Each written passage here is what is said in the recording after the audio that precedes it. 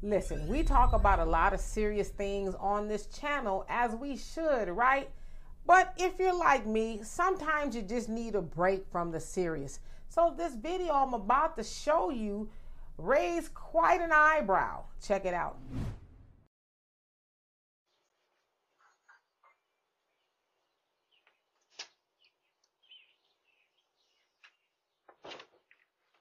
Hello, how are you? Good, how are you?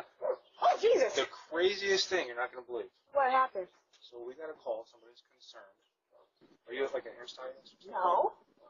I could take some chicken strips. Sorry, my breast like chicken strips. I can't tell. You're Okay. So there's like hair hanging out of your tongue? Oh, my Jesus. Someone's Oh, like... that's my wig. Oh, hold on. Let's talk about wig. Hold on. Oh.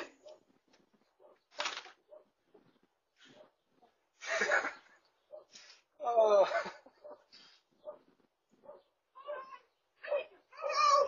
You gotta come see it though.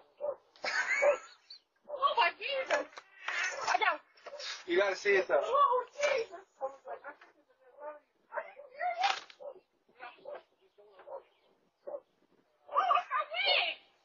So as you saw there, the cops were dispatched to the sister's house because they thought there was a body in the trunk, or at least somebody reported that there was a body in the trunk. And of course, she was very demonstrative about it being her wig that got caught in the trunk.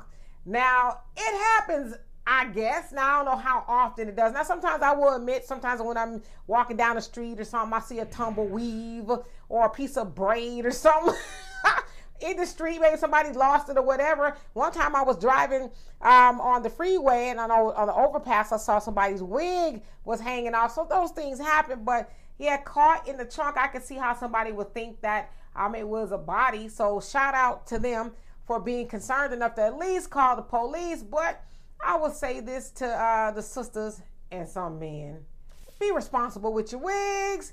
Make sure that they're either all the way in the trunk or you take them in the house with you. So anyway, y'all tell me what you think of this. And for more insightful commentary or not, please subscribe to this channel and my channel, The Demetra K Show, here on YouTube. Peace.